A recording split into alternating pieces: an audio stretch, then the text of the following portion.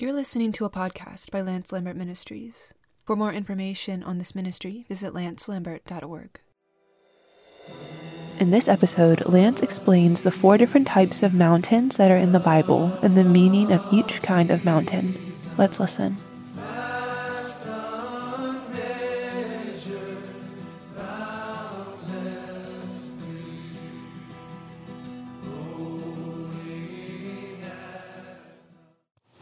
I want just this morning, very simply, to speak about mountains.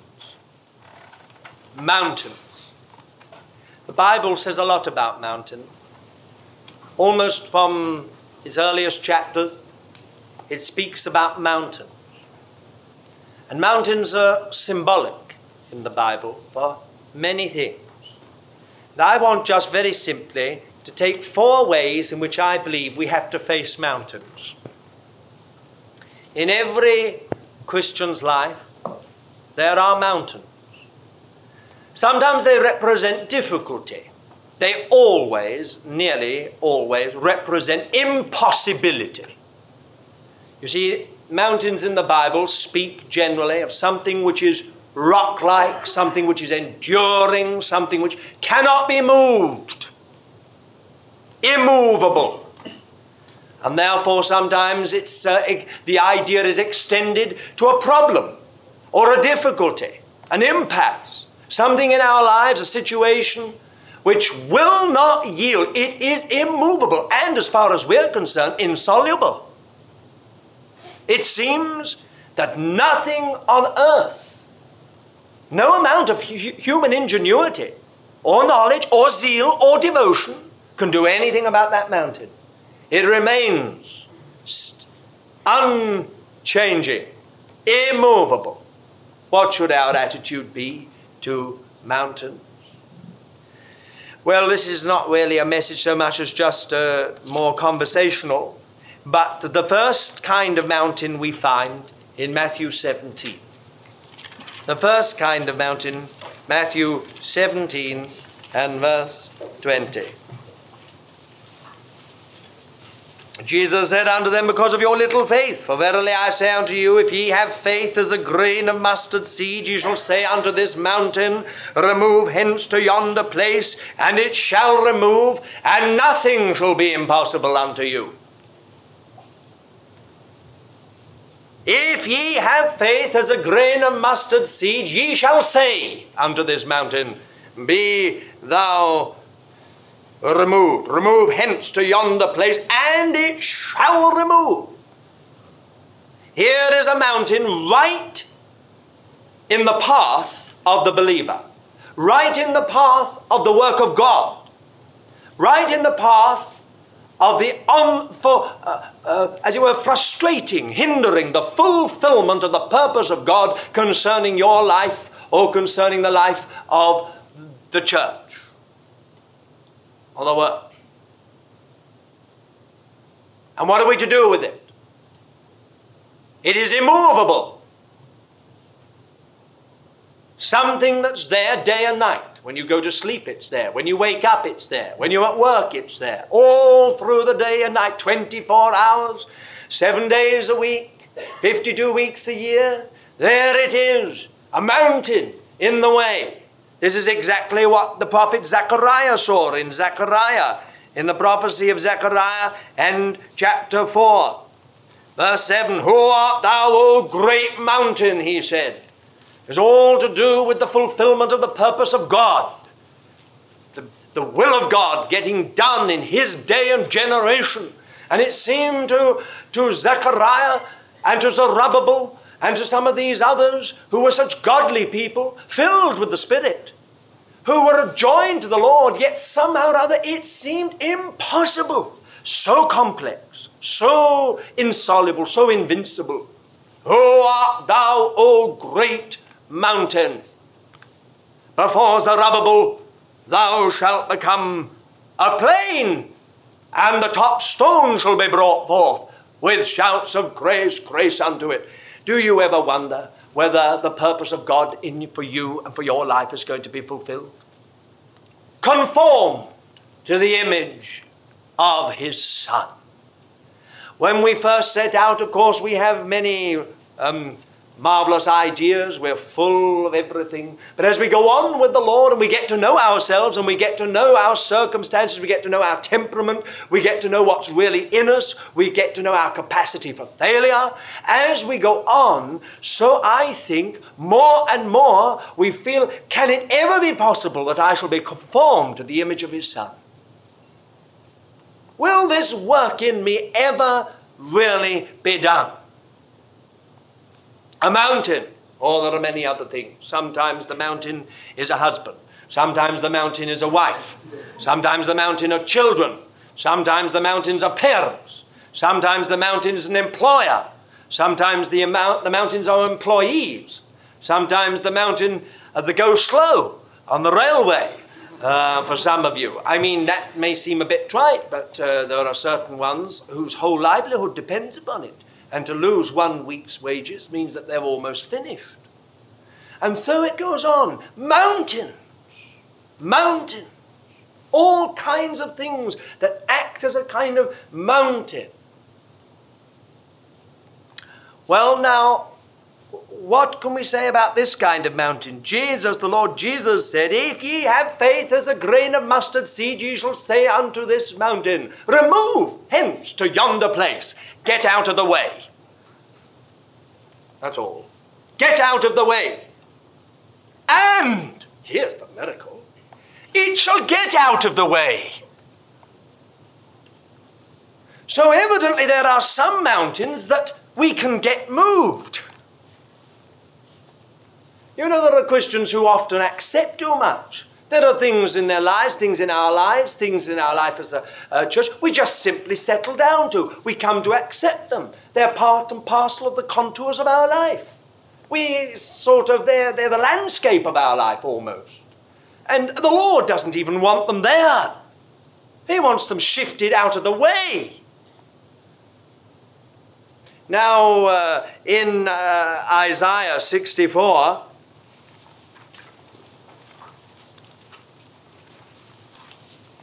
verse 1, Isaiah prays, oh, that thou wouldest rend the heavens, that thou wouldest come down, that the mountains might flow down at thy presence. Just flow down. Melt at thy presence.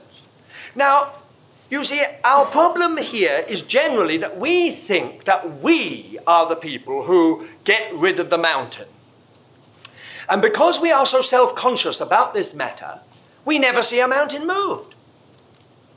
Because all the time we're looking at ourselves to see whether we're strong enough, powerful enough, well-equipped enough, spiritual enough, devoted enough, knowledgeable enough, correct enough to move a mountain. But the Lord Jesus never said, if you have devotion, or if you have knowledge, or if you have zeal. But he said, if you have faith as a grain of mustard seed. Now, all of you know how small a grain of mustard seed is. It is almost impossible to see, at least from a distance. If I had a grain of mustard seed in my hand, very few of you, even those of you here in the front, would just about see it in the palm of my hand. The Lord Jesus said, that's the amount of faith you need. So it's obviously not the faith that shifts the mountain. It's the presence of the Lord that shifts the mountain. But it's faith, that little tiny grain of faith, which is the contact between God in his infinite power and supply and the mountain with its immovability. Now, if we can get God with his power to come into collision, speaking rather irreverently, with the mountain, we've done it. We've done it. So that's the secret. It's not that you've got a mountain like Richmond Hill, and therefore you've got to have faith as great as Richmond Hill. Or you may feel that you have a mountain like Jungfrau or Mont Blanc, and therefore you've got to have faith as great as Jungfrau or Mont Blanc. Or Ben Nevis, if you come from up that way. Or Snowdon, if you come from the other way. You've got to have faith at least as great as that mountain. If you have faith as great as that mountain, then you can shift it. If you've got an Everest, you must have faith as great as an Everest. But that's the way most of us think in this life. We think, well, I shall never see anything. Perhaps I could get the brothers to come in on it as well. Perhaps I could get brother so-and-so, or brother so-and-so, or brother so-and-so. Now, there is, of course, the gift of faith. And there are those who have the gift of faith in the body of Christ that we can call in upon situations. That is absolutely true. Nevertheless, the fact remains that we have a misconception.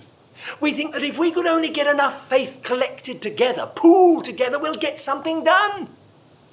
But it's not the amount of faith. It's the exercise of the faith. So we may have only faith as a grain of mustard seed, but if we will only exercise that little faith, we can see some of the mountains moved. Not by might nor by power, but by my Spirit, saith the Lord of hosts. Who art thou, O great mountain? Before Zerubbabel. Well, Zerubbabel was quite a weak chap. He was only just the same as you and I. He's not one of the really great men of the Bible, not as we might say a Moses or a David, but he was a Zerubbabel. Just like you are you. And the Lord didn't say, before Moses, this mountain shall become a plain. Or before Samuel, this mountain shall become a plain. Or before David, this mountain shall become a plain. But he said, before Zerubbabel, the one who is facing the problem. Zerubbabel was in charge of the work. He was the governor. He was in charge of the work, the governor of Judah, appointed by the Persian emperor. And therefore he was the one who was facing the insoluble difficulties of the whole thing. Before Zerubbabel, the mountain shall become a plain. Well, there couldn't be any greater difference between a mountain and a plain. But when the Holy Spirit comes into collision with the mountain, it's turned into a plain. It's leveled. Every mountain and hill shall be made low. That's what happened.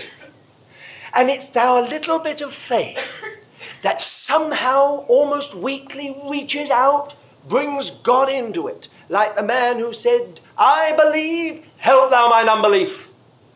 I never could understand that till I read it in Phillips, and I think that version of his, whilst it's more of a paraphrase than a translation, is so wonderfully helpful.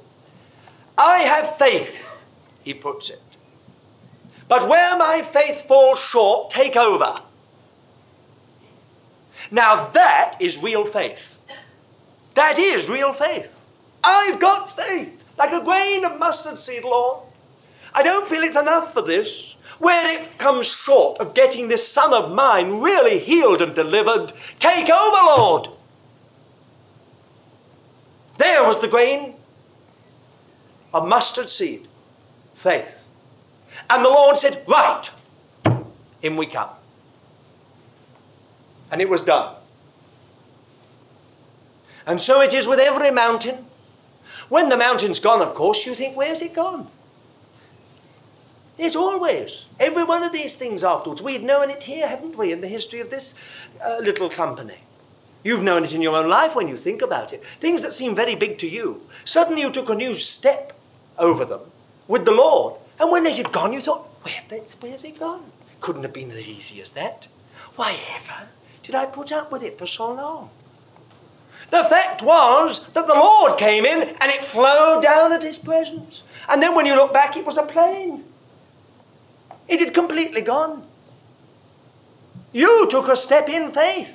Some people want to have a kind of encyclopedic knowledge before they take a step of faith. I must understand, they say. I must understand everything. I feel this, I feel that, I feel the other. I've got this doubt and that doubt and the other doubt. But look here, this question of mustard seed faith is not that you just have an expulsion of every doubt, of every fear and all this. It's not that at all.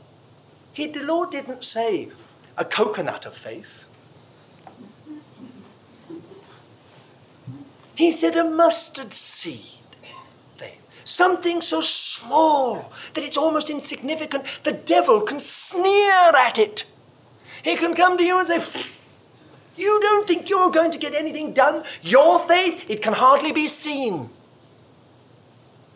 It can hardly be seen. Don't you know the enemy come like that to you? And say to you, you'll never see anything done in your circumstances or your life because you're this, you're that, you're the other, and the other, and the other. You just haven't got good faith, real faith, powerful faith, like some of these other people. But you have. Buried underneath all that is a grain of faith because you couldn't have been saved otherwise. And there it is. Now, if you will only say, you see, most of us only think. You see, we sort of say, in our thinking in our hearts, I think perhaps the Lord could shift this thing. Really, I do. I think he could. I do really. But it never comes onto our lips. The Lord never said, if you shall meditate about this mountain and think about its being removed to yonder place, it shall be done. He never said that. Nor did he say, if you shall silently pray, let this mountain be calm. He said, if you shall say, not even pray, if you shall say, remove hence to yonder place, it shall remove, and nothing shall be impossible unto you. Now, when God says nothing, he means nothing. People always whittle this down. Like I'm known to be a person who tends to exaggerate. So consequently, if I say there were thousands and thousands there, some of them think there were hundreds and hundreds. Or if I say it was a riot of colour, they say there was some colour there. Or if I say the sky was black with birds, they say, well, there was a sort of flock of seagulls flying over. You see? And this is how many of us think about the Lord. If he says, nothing shall be impossible unto you, we think, no, most things. If he says, no word of his is void of power, we think, most words of his are not void of power. That's how we think. We tend to think, now, that is just an exaggeration for the means of teaching us, to put it over. But God is not a liar. And God never plays with words. And when God says, nothing shall be impossible unto you, he means precisely what he says. Nothing. Nothing shall be impossible unto you. So there is a grain of mustard seed faith that can bring the infinite power of God into collision with the mountains and get them moved. The mountain becomes a plain. Think of that. Are there mountains in your life you've put up with? You think they're part of the landscape? Part of your sort of geography? And you've just got to find a way around them? Dear child of God, don't just take it on. There may be things you should be standing up and saying something. And what do you say? Say, out of the way in the name of the Lord.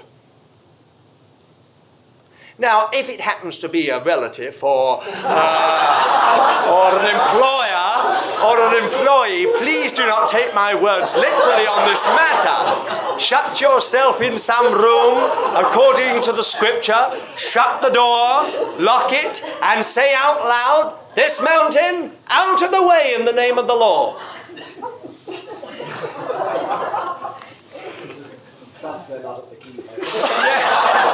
But I mean, the fact is, do say it. It's the declaration of truth.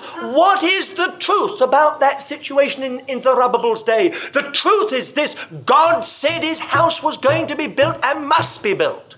God said the work will be finished. That's the truth. There was a mountain in the way, and all the facts and all the feelings said it can never be done, it can never be done, it can never be done. It must be another century, another generation. When finally this word was said, who art thou, O mountain, great mountain, before Zerubbabel, thou shalt become a plain, and the top stone shall be brought forth. There was a word of faith, a declaration of the truth, and it happened. We know that it happened. Well, I must go on very swiftly, because the second thing I just want to say is this. Now, there are other mountains which the Lord does not move. Isaiah 49.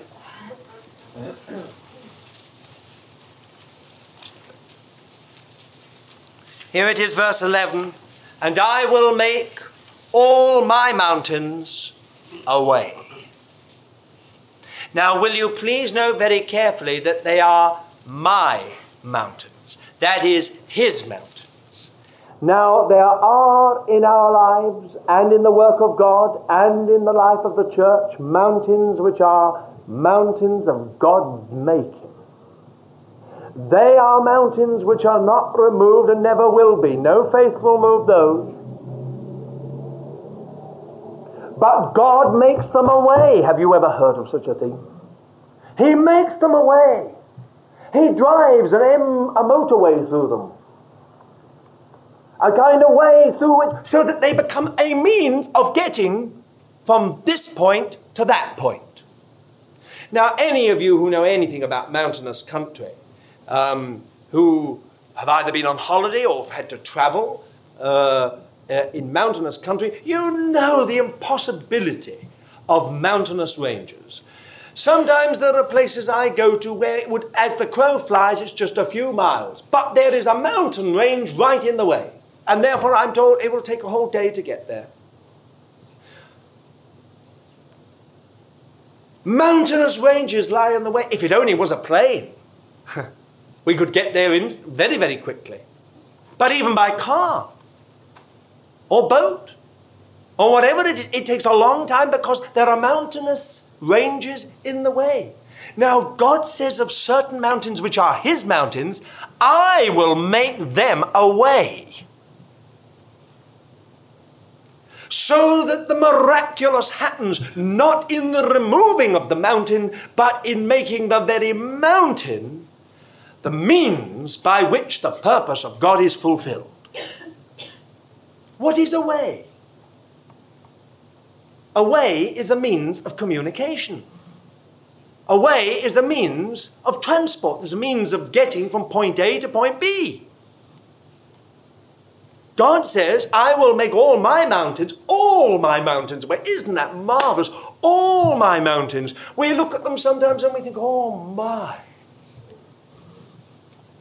But it seems to me that whenever God is going to do something really big, he makes sure that there are plenty of mountains about. Just like Jerusalem is surrounded with mountains, it seems to me that whenever God is going to do something, he sort of said, now, just to see that the glory comes to myself, I'm going to make a whole lot of mountains here, which mean that these folk cannot get through except by me. Now, it's not the removing of the mountains in this instance. It's the mountains themselves becoming the very means by which the word and will of God is performed. Do you know any mountains like that in your life? Mountains over which God can say, I will make my mountains a way. Oh, there's so much more that one could say about that, but I think really we have to leave it and pass to the third point, which is in Habakkuk.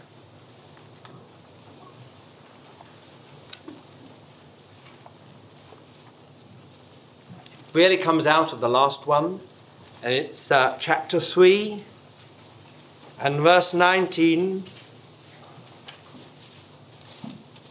Jehovah the Lord is my strength, and he maketh my feet like hinds' feet, and will make me to walk upon my high places. Now, this isn't even a way. Here are mountains, and Habakkuk calls them not the Lord's, but mine. Now, this is interesting. He doesn't say these are the Lord's mountains, but they are mine. They are something to do with my own personality, with my own temperament, with my own background. And here again, there is something which God is not moving. But what does he do? He doesn't remove the mountain, he changes the person. So instead of being a sort of a person who is unable to live in this habitat, he becomes a person equipped to live in that habitat. Now, an elephant would not be much, he would not have a good time in these high places, these mountains. But a hind, if you've ever seen a hind, can leap from rock to rock. They don't have to have ways. They don't have to have paths made so that they can walk. Of course, in some of the zoos we go to, they've made some nice little ledges for them to run around. But I mean, quite honestly, in the mountains, the hinds have got their own natural-made ledges. Have you ever seen them? Frighten one of those gazelles, and whoosh, they're off like a flash, leaping from plane. You wonder, how on earth are they so sure-footed? How do those feet somehow grip the rock? God has given them such agility and such capacity, such ability. Now, really what Habakkuk is saying is this: naturally I'm an elephant, but God will make my feet like hinds' feet and will make me to walk upon my high places. He will change the kind of feet I've got for the kind of feet which can live in this terrain, this kind of mountainous country. Mountains. I think in this connection that there are a number of things in Scripture we find here. This Habakkuk, you remember, was speaking about, though the fig tree shall not flourish, verse 17, neither shall the fruit be in the vine, the labor of the olives shall fail, and the field shall yield no food, the flock shall be cut off from the fold, there shall be no herd in the stalls. That was rough country. Rough country. God wasn't going to change that. That was the word of God for that nation. Yet I will rejoice in the Lord. I will joy in the God of my salvation. The Lord, Jehovah the Lord, is my strength. He maketh my feet like hinds' feet, and will make me to walk upon my high places. I shall be able to live in this situation. I shall be able to find provision in this situation. I shall be able to find fulfillment in this situation. An impossible situation. This time, God doesn't remove the mountain, and he doesn't even make a great, broad highway there. But he changes the feet so that the person himself, herself, can live in it. And not only bear it, not just bear it, but rejoice in it, so that it becomes their scenery and their very life. If you've ever seen hinds, they're very happy in their mountainous highland. I always think in connection of this with the Apostle Paul in 2 Corinthians and chapter 12, when we read that he was given a thorn in the flesh. Concerning verse 8, concerning this thing I besought the Lord thrice that it might depart from me. I have no doubt that the Apostle Paul used his grain of faith on this. But it didn't work. And he thought, well, now, Lord, what is wrong here? I mean, you've used me to heal others. You've used me to see so many other miracles take place. And here am I. I've asked you, and I'm quite sure he asked earnestly. And Lord, and I've exercised faith, and not a thing has happened. And then the word of the Lord came to him, my grace is sufficient for thee. Now, 3 times he did this. I know that we have no ground for saying this, but my own conviction is that it wasn't immediately. It wasn't that he went off and then came back and had another go, and then went off and then came back all within a day or two. I think that it's probable that when the Lord said, "My grace is sufficient," that lasted him for a year or so, and then it got on top of him again, and he went back and he said, "Lord, you've got to remove this thing. This is the finish of the ministry. This is the finish of everything. You've got to take this thing away." But the Lord said again, "My grace is sufficient for thee." And so perhaps again later, 3 times he came to a crisis on this thing. 3 times he earnestly took hold of the Lord in faith. "Deal with this thing. Deliver me from this thing."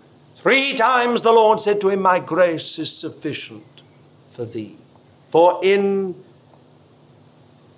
For my power is made perfect," brought to fullness, completion, in your weakness. My power is made perfect in weakness. Then here come the hinds feet. "Most gladly, therefore, will I rather glory in my weaknesses, that the power of Christ may rest upon me." Wherefore, listen, he's made this terrain his home.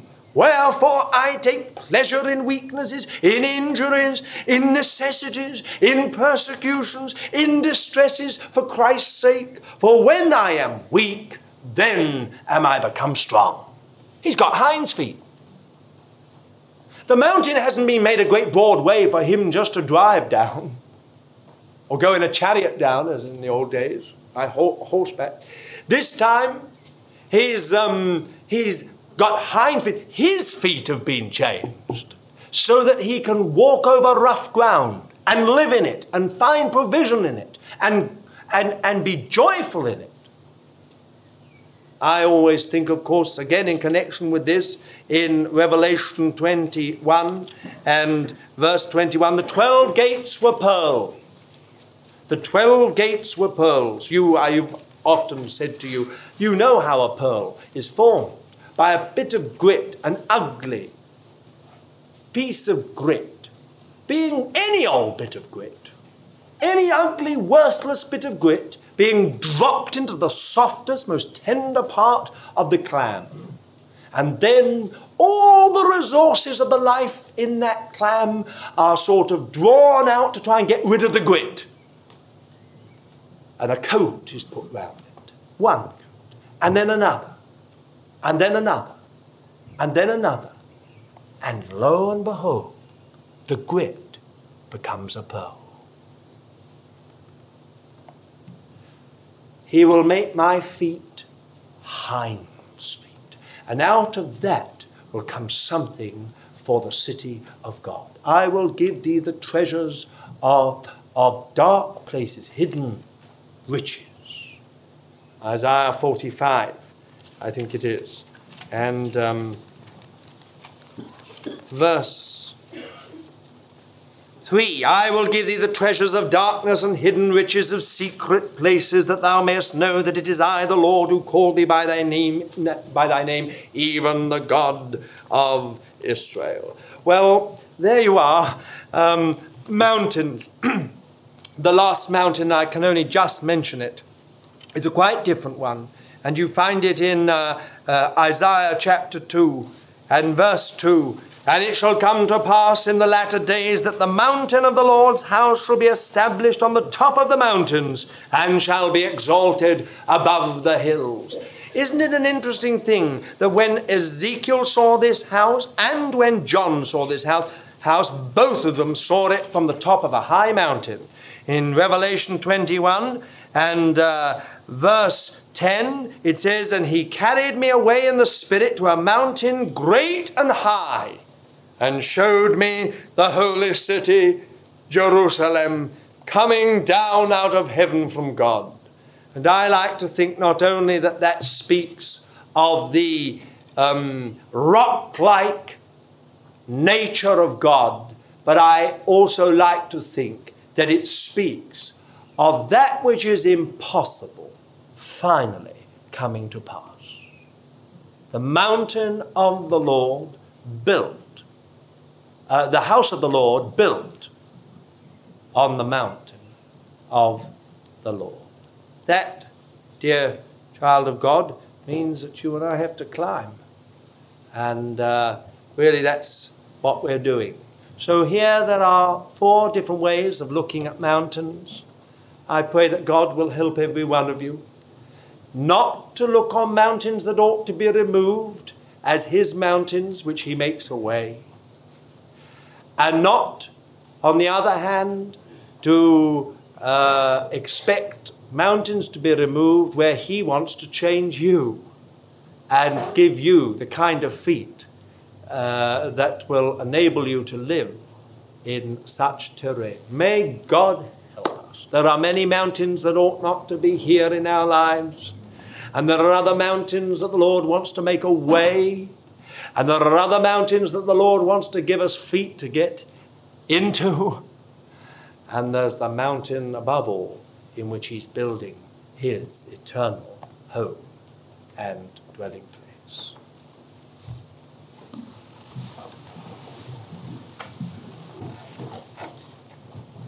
Dear Lord, we pray very especially that the Holy Spirit will not allow any one of us to misunderstand or misinterpret this word in such a way, Lord, that where there are mountains that ought to be removed, we start thinking of them, Lord, as thy mountains. We pray that the Holy Spirit will make perfectly clear to the youngest of us, all of us, Lord, what kind of mountains there are in our lives.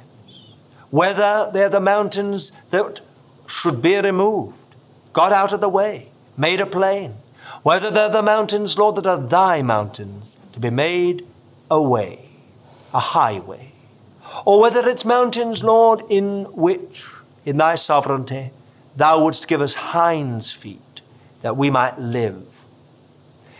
Or, Lord, above all, that we might all see that mountain, that Mount Zion, dear Lord, in which thou art building thy eternal habitation. Dear beloved Lord, we commit this simple word to thee in the name of our Lord Jesus Christ. Amen. May the Lord give you discernment concerning your mountains. May you know the deep, deep love of Jesus.